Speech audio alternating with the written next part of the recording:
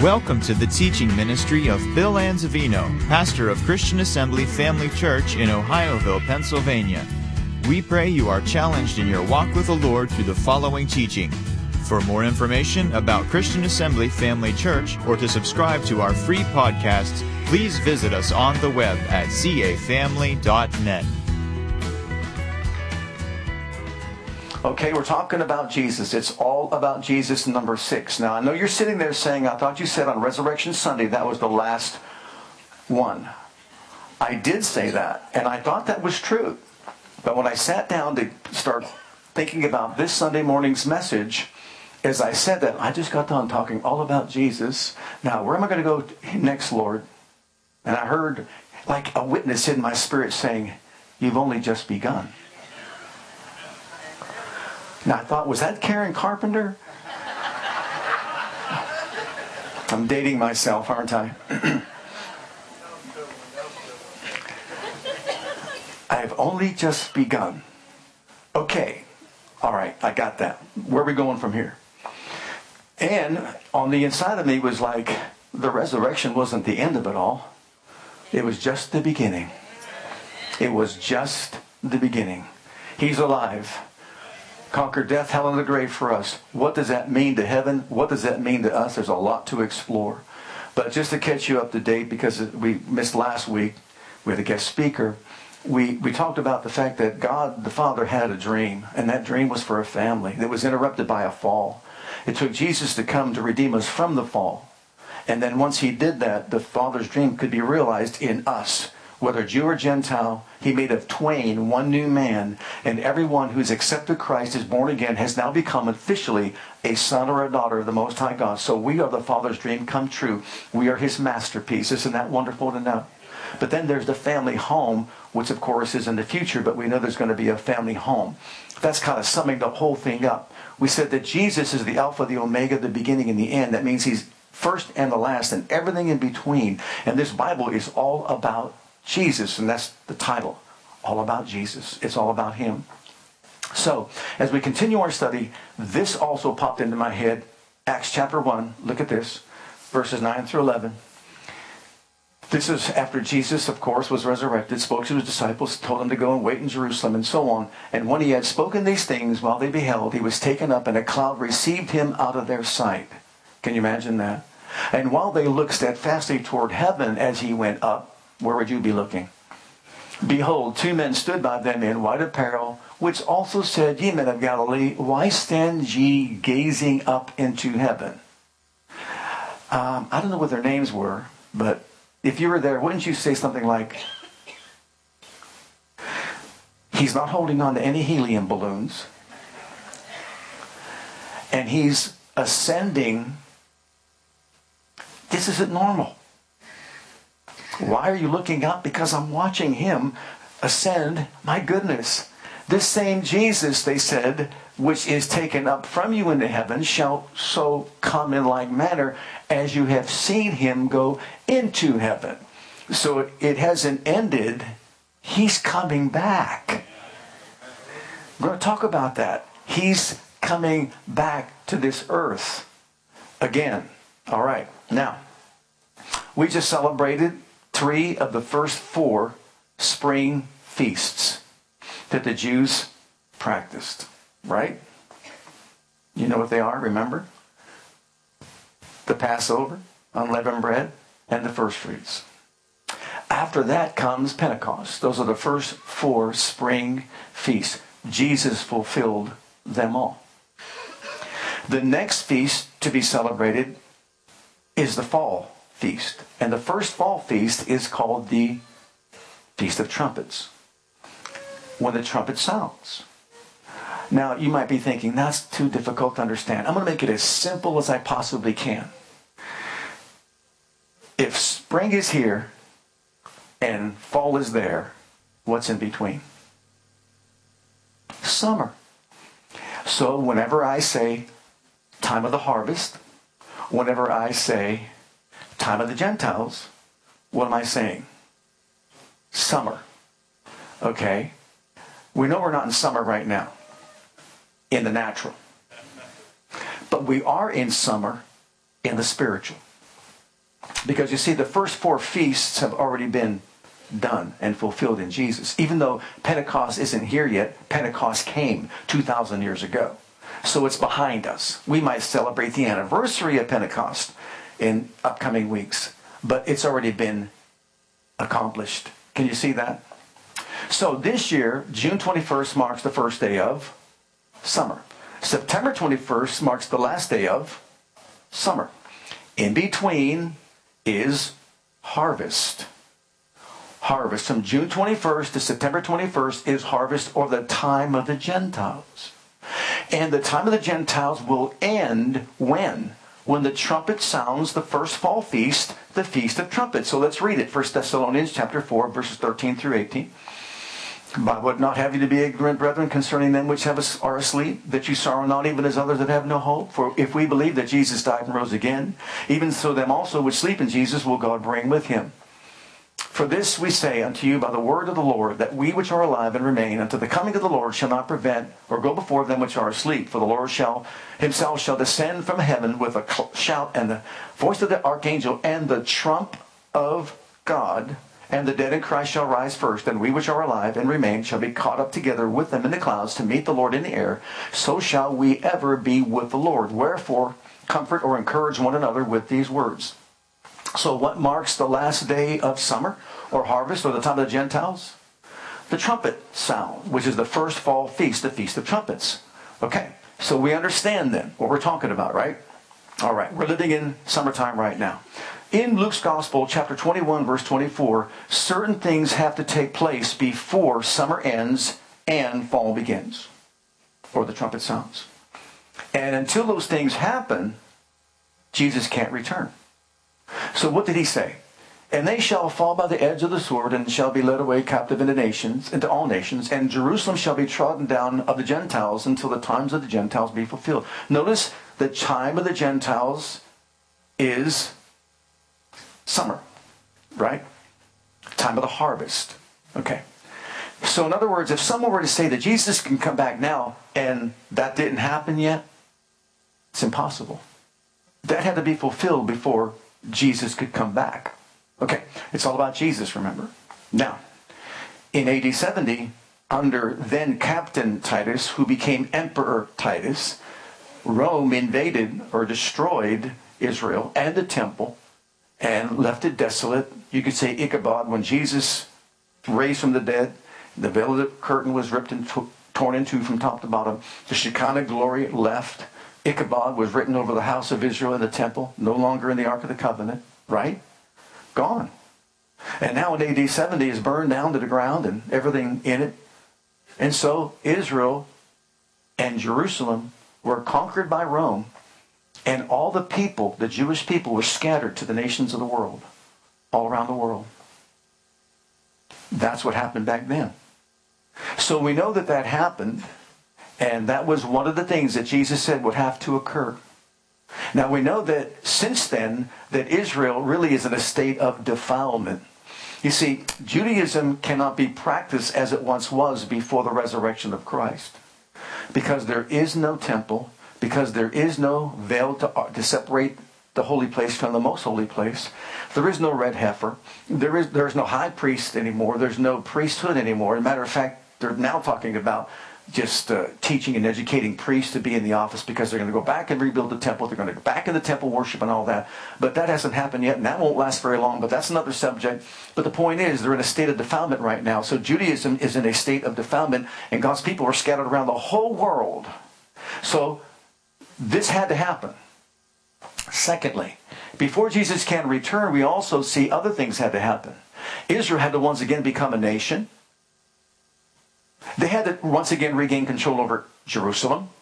And number 3, they had to bring all the Jewish people back from the 4 corners of the world. So Jesus couldn't come back until that happened. Well, let's explore that. Look at Isaiah 66 and verse 8. Who hath heard such a thing? Who hath seen such things? Shall the earth be made to bring forth in one day? That doesn't happen. Or shall a nation be born at once? That doesn't happen. For as soon as Zion travailed, she brought forth her children. That is prophetic. of something that took place on May 14th, 1948, when Israel in one day became a nation once again. When did that happen? May 14th, 1948. That's when that happened. Miraculously, they became a nation once again after being dispersed for 2,000 years. Okay, secondly, besides that, they had to now once again reclaim Jerusalem and regain control over Jerusalem. 19 years after 1948, what happened was a 6-day war was fought. And God defended Israel from 6 Islamic nations, think about this, that gathered around their borders, and they were going to finish what Hitler started. They weren't there for tea and crumpets. They were there to wipe off the memory of any Jewish person alive on planet Earth, completely destroy Israel, and remove the people extinct. That's why they gathered around all of Israel. 6 Islamic nations. In a 6-day war, God fought for his people and defeated all 6 nations. Not because Israel was so strong, but God fought on their behalf. Remember Exodus 14:14, I will fight for you. And miraculously, what happened? They regained control of Jerusalem, and they have control of Jerusalem right now, which is why you can tour the Holy Land right now and go visit all the different places in the Holy Land right now. Okay, so we see that happened. All right. Third thing was what? All the people have got to come back to Jerusalem, to Israel, that were scattered around the world. We heard about that last week. It's called the Aliyah. Some say Aliyah. Doesn't matter how you say it. It's talking about where all they were scattered, wherever they went, all around the world, different nations of the world, from the north, south, and east, and west, they would come back to Israel. Okay, their homeland. Look in the book of Isaiah 43, 5 through 7. Fear not, for I am with thee. I will bring thy seed from the east and gather thee from the west. I will say to the north, give up, and to the south, keep not back. Bring my sons from far, my daughters from the ends of the earth, even every one that is called by my name. For I have created him for my glory. I have formed him, yea, I have made him. So this is God speaking, prophesying through Isaiah, that one day the Jewish people are going to go back to their homeland from the east, from the west, from the north, and from the south. And guess what? If you were here last week, you heard a message about this. That's what's going on right now. And like never before, they're all going back to their homeland. You say, what's this got to do with Jesus? Everything in the world. Because you see, this is all setting the stage for Jesus to come back to the earth in the rapture of the church to take us out of here. So if someone would have said this could happen before all this happened in Israel, I'd have to say impossible. Because those things had to be fulfilled. And they have been fulfilled. And now, as we speak, are being fulfilled. So I want to say this to all of us, especially when you see the church in just a moment. We're not in June of summer. We're not even in July of summer. We're like September 16th, 17th, 18th, 19th. I can just see Gabriel preparing himself to blow the horn. I can just see the white horse that Jesus will ride on being saddled, getting ready, praise God, to come back. Can you imagine that? Glory be to God. We're close. Now, let's go to the church. The book of Ephesians, chapter 3. The history of the church. Because you see, not only is it Israel that has our concern, we have to watch what's going on in Israel, but also in the church. Now, in Ephesians chapter 3, verse 1, 6 verses. For this cause I, Paul, and who taught Paul the gospel? More enthusiasm. Thank you. Why am I saying that? Because he wanted to destroy Jesus and Christianity. But he taught Paul the gospel. The prisoner of Jesus Christ for you what? Gentiles. Gentiles. If you have heard of the dispensation of the grace of God, which is given me to you, word how that by revelation he made known to me the mystery. Everybody say mystery. As I wrote afore in few words, whereby when you read you may understand my knowledge in the mystery of Christ, which in other ages was not made known. That's why it's a mystery unto the sons of men, as it is now revealed unto his holy apostles and prophets by the Spirit, that the Gentiles, what year we're living in? Time of the Gentiles, time of the harvest, summer, should be fellow heirs and of the same body and partakers of his promise in Christ by the gospel. Well, he is saying that this is a mystery. Why is it a mystery? Because it was something that wasn't revealed before. It was something that was hidden before. It was tucked away between Daniel's 69th and 70th week of his prophecy. You see, when the prophecy was declared and decreed, a decree went out to rebuild Jerusalem and the wall. Back in the days of Nehemiah back then. When that decree went out, the prophecy was this: there'll be 490 years left before the consummation of all things. At the end of the 483rd year, the Messiah will be cut off. He will die. Well, 480 years after the decree, the Messiah was killed. He was cut off. Well, the next 7 years should have been the wrapping up of the whole thing. But no, you see, something was hidden that was tucked away. No one else knew about this. It's called the church age, or summer, harvest. And what happened on the day of Pentecost, which is the birth of the church, somebody by the name of Peter was anointed, and he preached the gospel in Jerusalem, then Judea and Samaria, and the uttermost parts of the earth. So we see something happening here. The hidden thing was the church age. The mystery was the church age. So we put Jewish time on hold. God's not dealing with the Jew yet. Insert the church age. And what's our commission? Go into all the world and preach the good news.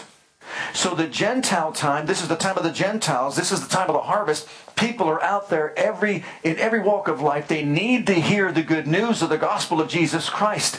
That he lived, that he died, that he rose again, that he defeated hell and death, hell, and the grave. They need to hear that. Look at Matthew's Gospel chapter 9, verses 35 through 38. And Jesus went about all the cities and villages, teaching in their synagogues, preaching the gospel, the good news of the kingdom, healing every sickness and every disease among the people. But when he saw the multitude, he was moved with compassion on them. Why? Because they fainted and were scattered abroad as sheep having no shepherd. Then saith he to his disciples, the harvest truly is plenteous, but the laborers are few. Pray therefore the Lord of the harvest that he would send forth laborers into the harvest. So we're living in the time of the what? Harvest. Time of the Gentile. Time of the church age. What's Jesus concerned about? People. About their brokenheartedness, about being overcome with sickness and disease and torments. He wants them well. But he lifts up his eyes and he says, there's so many sick and suffering people that are out there in the world. I can't do this by myself. I need to send out laborers into the harvest field. Well, the world is the harvest field. And look in Mark's Gospel, chapter 16, verses 15 through 20. He said to his disciples, he's speaking to his disciples, go into half of the world,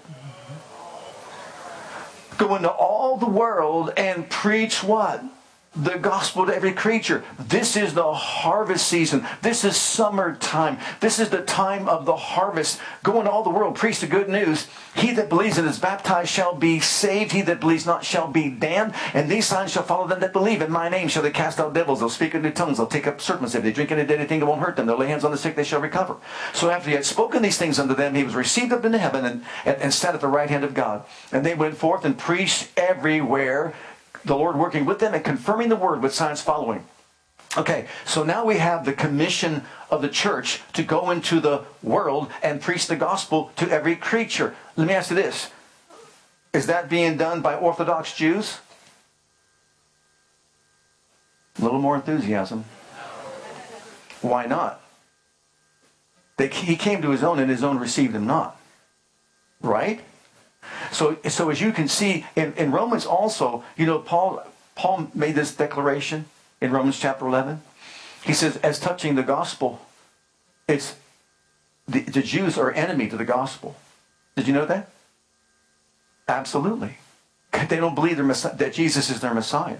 So I'm just making that point just to let us all know here today that he's not dealing with the Jewish people right now. He's dealing with the church.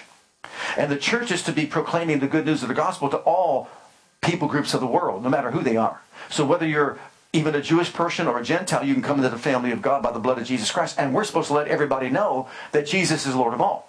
So we're living in that time right now, and we've been commissioned to go do that. And in the process of doing that, look at what the gospel is all about. Jesus says, I've been anointed to preach the gospel to the poor. He sent me to heal the brokenhearted, preach deliverance to the captives, recovering a sight to the blind, set liberty to the bruised, to preach the acceptable year of the Lord, the year of Jubilee, to let everybody know you don't have to be lost, to let everybody know there's a Savior, there's a Redeemer, there's a healer, there's a deliverer, there's a financier, there's help for you, there's power for you. To let everybody know in the world, praise God, there's victory in this world in Christ. See, it's all about Christ. But he couldn't do that to the Jewish people. Why? Because they rejected him. So he raised up the Gentiles, and the Gentiles supposed to be making the Jews jealous by their walk with God. And they're going to want what we have. Now, when I say they're in a state of defilement, that came from a Jewish rabbi. He said, we've been in a state of defilement for all these years. Because you see, they have no way to worship God. Okay. Having said all that, look at this, what Timothy, or what Paul wrote to Timothy. Remember, Jesus taught Paul the gospel and the good news. Now, Paul was told about the revelation of the church in the last days by the Spirit. John had a revelation in the book of Revelation about 7 conditions, or you could say 7 periods, as pertaining to the church or the church age. And in Revelation chapter 1 through 3, you could read the first 3 chapters, but chapter 2 and chapter 3, it begins with the church at Ephesus, which was a church that was really in love with Jesus. But then the church left their first love, and he rebuked them for leaving the first love. And he said, remember, repent, and redo. Remember that? So you'll find that in Ephesians, or in the church at Ephesus, in Revelation chapter 2 and verse 1. And you can read through the first 3 verses. But it ends in his admonition to the churches. The 7 churches represent 7 church ages. So in Asia Minor, you had these letters that were sent to all these churches, and they make like a circle. And they went from Ephesus all the way through to the last church, which was Laodicea. The Laodicean church age is called the lukewarm church. The last church age would be a lukewarm church. A church that would be comprised, to say overall, of those that really kind of just settled for whatever. They've kind of lost that zeal for God and basically have an attitude that it's all about me, like a self-absorbed people. And they would be surrounded by a culture that says, hey, everything goes. If someone wants to have this identity, let them have that identity. If someone wants to do this, let them do that. Don't go preaching down someone's neck. Don't say that they shouldn't do this, shouldn't do that. Don't say we can't put this restriction on or that restriction. Don't say that we have to do this or that. And I'm being vague right now. And you know, if I was just to let go, you know what I'd be talking about right now, okay? All right? I love this one when the one fellow just said, hey, if I want to be, let's say, a Native American, I'm calling myself a Native American, I can use a Native American bathroom. But you're Caucasian. No, I think I'm a Native American. Really? Think about that. We're talking, these are people talking like this, really. So if you want to use that bathroom, you can use that bathroom. Just say what you are, a Native American. Okay. Brother Ben, come and stand next to me.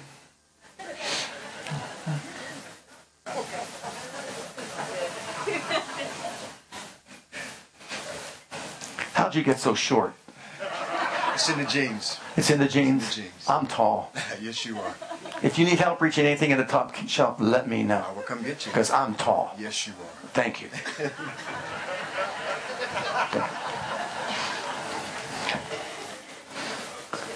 Just say it. Just say it. And you got it. Well, how many know that that's not right? Look at 2 Timothy chapter 3, because this is a picture of the Laodicean church as described by the Spirit to the Apostle Paul. And I want to look at it carefully. You should know this, Timothy, that in the last days, there will be very difficult times. For people will love only themselves and their money. They will be boastful and proud, scoffing at God, disobedient to parents, and ungrateful. They will consider nothing sacred. They will be unloving and unforgiving. They will slander others and have no self-control. They will be cruel and hate what is good. They will betray their friends, be reckless, be puffed up with pride, and love pleasure rather than God. They will act religious, but they will reject the power that could make them godly.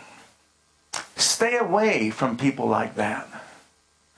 Oh my, we could really meddle here. But notice here is the Holy Spirit saying some things that he will see in the last days. So when it comes to the church and when it comes to Israel, we see things have already unfolded, things have already happened, and there is nothing left that can deter Jesus from coming and that sound of the trumpet blasting so that the dead in Christ can rise and we can be caught up and taken away. But it's important for us to know that in our culture, it's hard sometimes to identify these things because it sounds so religious and it sounds so right. They should be able to do what they want to do. They should be able to live how they want to live. As a matter of fact, even our government was trying to step in and just say they could redefine marriage and say what marriage is all about and forget about what God said. You know why? Do you know why man just steps in and kind of does what he wants to do with the things of God? Because there is no reverence or respect for this book right here. That's why. And you can talk to people about it, and they'll tell you, well, you know what? I hold this book in the highest esteem. By reading this book, I've been saved by the grace of God. If it wasn't for a revelation of the Word of Almighty God, I'll tell you what, I wouldn't know what's right, and I wouldn't know what's wrong. Oh, you have a conscience, and that can have a part to play in it, but if your conscience is seared because you've not been taught the truth, young people need to be taught the truth and the ways of God. They need to be taught to reverence God, taught to respect others, taught to make responsible choices and decisions in their lives. And if they're being attacked by demonic influences trying to tell them that their identity is not what it really is, then they need help.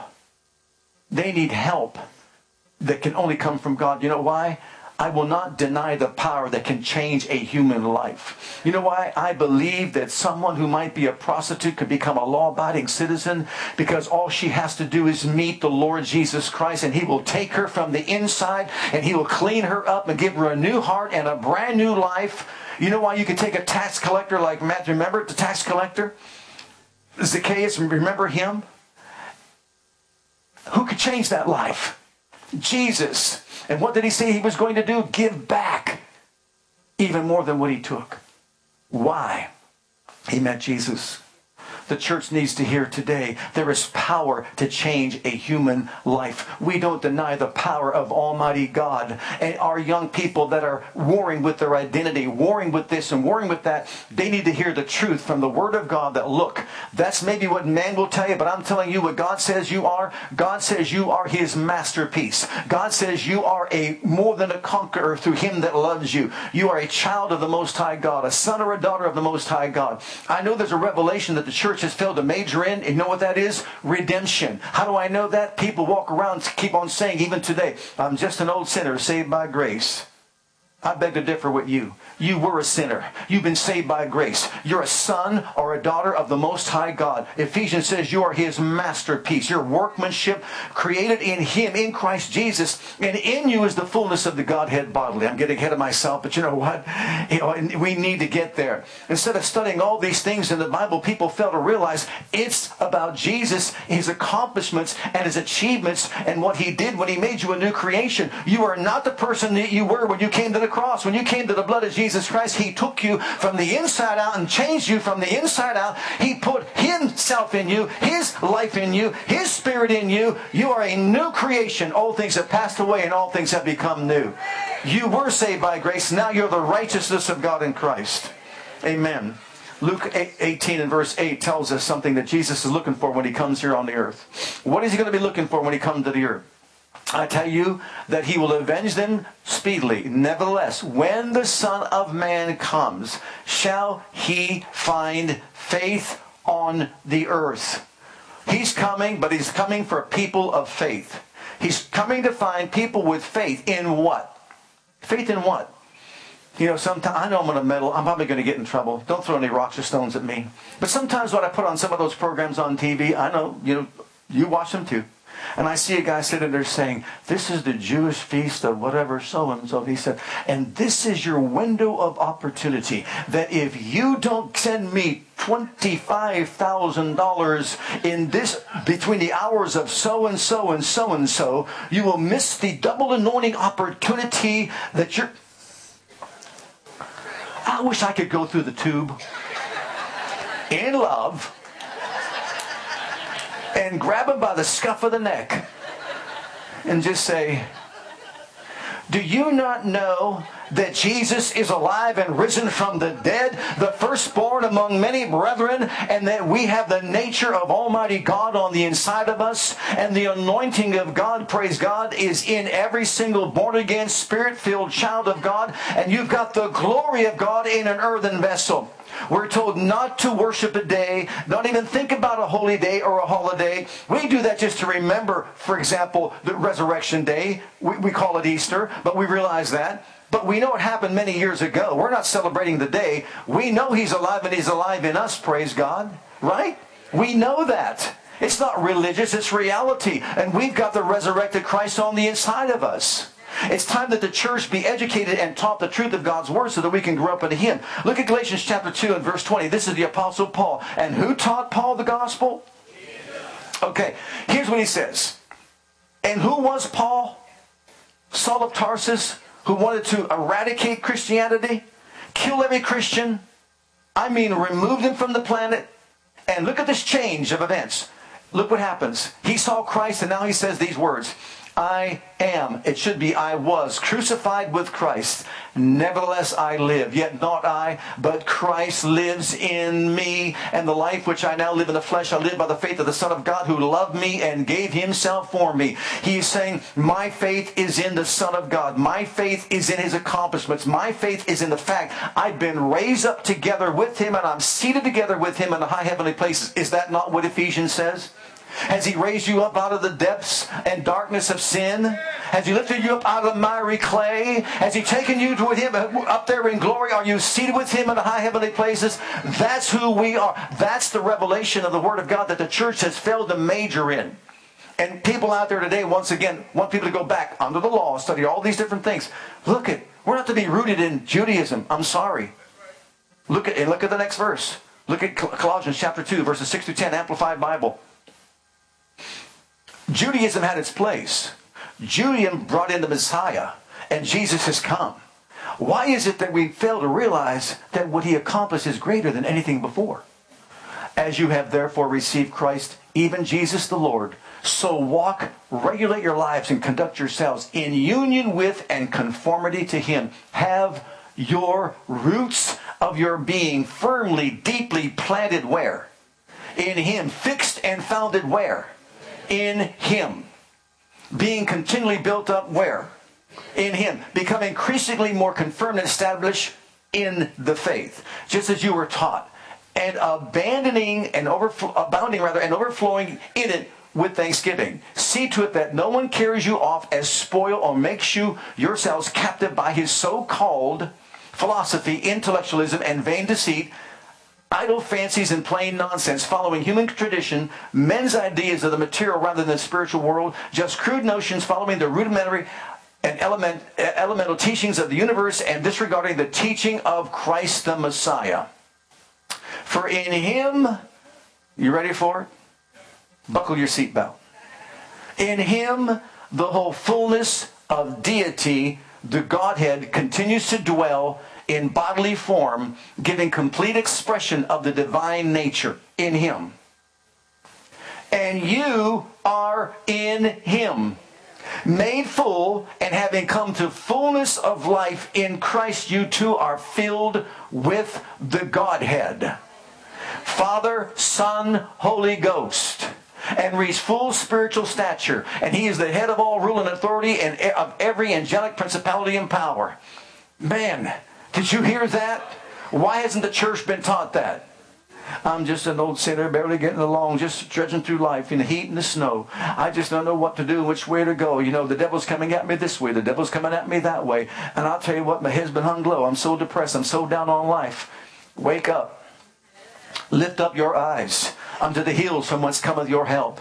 Because you see, you were taught that, and possibly even in church. But you know what? You're not just that sinner saved by grace. You're born again, blood-washed, faith-walking, tongue-talking, armor-bearing, love-practicing, living epistle of the living Christ, known and read of all men. You're more than a conqueror through Him that loves you. Praise God. You're a world overcomer by your faith. Now are we the sons and the daughters of the Most High God? Does not yet appear what we shall be. John said it this way. But when He comes, we're going to see Him as He is, because we're just like Him as He is. So are we in this world. Hallelujah. Glory be. Our roots are in Him. This is what He's done. Now, if you can bear this one, we're almost done. Philippians chapter 3. New Living Translation. This is written by Paul. And Paul hated Christ. Paul wanted to eradicate Christianity, and anyone who called on the name of Jesus, feed them to the lions, behead them, whatever. Stone Stephen to death. Went into the cities and villages on the Damascus road to take men and women and children, throw them in jail, have them incarcerated, and then guilty of what? Defecting and leaving Judaism, and kill them. That's who wrote this. Are you ready for it? Let's really look at it the way he said it. Whatever happens, my dear brothers and sisters, rejoice in the Lord. I never got tired of telling you these things, and I do it to safeguard your faith. Watch out for those dogs, those people who do evil, those mutilators who say you must be circumcised to be saved. Who's he talking about? You can guess. For we who worship by the Spirit of God are the ones who are truly circumcised. We rely on what Christ Jesus has done for us. Who's it about? We put no confidence in human effort, though I could have confidence in my own effort. If anyone could indeed, if others have reason for confidence in their own efforts, I have even more. I was circumcised when I was 8 days old. I am a pure-blooded citizen of Israel and a member of the tribe of Benjamin, a real Hebrew if there ever was one. I was a member of the Pharisees who demand the strictest obedience to the Jewish law. I was so zealous that I harshly persecuted the church, and as for righteousness, I obeyed the law without fault. I once thought these things were valuable, but now I consider them worthless because of what Christ has done. Yes. Everything else is worthless when compared to the infinite value of knowing Christ Jesus my Lord. For His sake I have discarded everything else, counting it as garbage, so that I could gain Christ and become one with Him. I no longer count on my own righteousness through obeying the law. Rather, I become righteous through faith in Christ. For God's way of making us right with Himself depends on faith. I want to know Christ and experience the mighty power that raised Him from the dead. I want to suffer with Him, sharing in His death, so that one way or another I will experience the resurrection from the dead. I don't mean to say that I've already achieved these things or that I have already reached that perfection, but I press on to possess that perfection for which Christ Jesus first possessed me. No, dear brothers and sisters, I have not achieved it, but I focus on this one thing. Forgetting the past and looking forward to what lies ahead, I press to reach the end of the race and receive the heavenly prize for which God through Christ Jesus is calling me. Let all who are spiritually mature agree on these things. If you disagree on some point, I believe God will make it plain to you. We're not talking about some heretic out there. We're not someone who was against Judaism out there. This is someone who got saved by the grace of God because he saw the resurrected Christ who hated Christianity. And now he says, everything I learned before this is nothing but garbage. It can't even begin to compare to the excellency of the knowledge of Jesus Christ. Why has the church been so inept? Because we have not been taught who we are and what we have in Christ. We've not been taught we have the glory of God in an earthen vessel. And we've not been taught how to release it. The Spirit who raised Jesus from the dead dwells in every single one of us. And we've not been taught the truth. Now, this is Paul the Apostle saying these things, and let's bring it to a close looking in Colossians chapter 1. There's so much more. He is before all things, and by him all things consist. He is the head of the body, the church, who is the beginning, the firstborn from the dead, that in all things he might have the preeminence. For it pleased the Father that in him should all fullness dwell. And having made peace through the blood of his cross, by him to reconcile all things to himself. By him I say, whether they be things in earth or things in heaven, and you and I. We were sometimes alienated and enemies in our minds by wicked works. But guess what? Yet now he's reconciled us in the body of his flesh through death to present you and me holy, unblameable, and unreprovable in his sight. Say with me, I am holy, unblameable, and unreprovable in the Father's sight because of Jesus. See, not my performance, but his performance. Look at 1 Corinthians chapter 1. Look at this. Verse 30. Or verse 20, 30. Okay. But of him are ye in Christ Jesus, who of God is made unto us. Say this with me. Jesus is my wisdom, righteousness, sanctification, and redemption. That's who he is. That according as it is written, he that glorieth, let him glory where? In the Lord. And I, brethren, when I came to you, came not with excellency of speech or enticing words of wisdom, declaring unto you the testimony of God. I determined not to know anything among you except Jesus Christ and him crucified. I was with you in weakness and in fear and much trembling, and my speech and my preaching was not with enticing words of men's wisdom, but in demonstration of the Spirit and power, that your faith should not stand in the wisdom of men, but in the power of the living God and the resurrected Christ. Hallelujah. You know, most believers, if you were to ask him, what has Jesus been made unto you? Would they know wisdom, righteousness, sanctification, and redemption? No, but they would know, but I'm just a worm in a dust trying to pray, just to hope God to hear my prayer. Because I don't put the failure out there. I put the failure right here behind the pulpit. They're not being taught the truth. Or people want to go to church and spend 2 minutes in there, just a little homily, just get out the door. Do you know the pastor's responsibility as a shepherd is to feed the sheep? More than anything else, feed my sheep. Okay. Now, in conclusion, it's important for us to know that there's so much more to know about Jesus. It's beyond what we even have begun to understand or see. Jesus now is at the right hand of the Majesty on high, and he has a ministry. His ministry is not ended just because he was raised from the dead. He sits there as the high priest, mediator, advocate, intercessor, and standby, which means guarantee. Do you realize what that means? That means, let's for example say me. I'll use myself, Bill. I was a religious person before I came to Christ.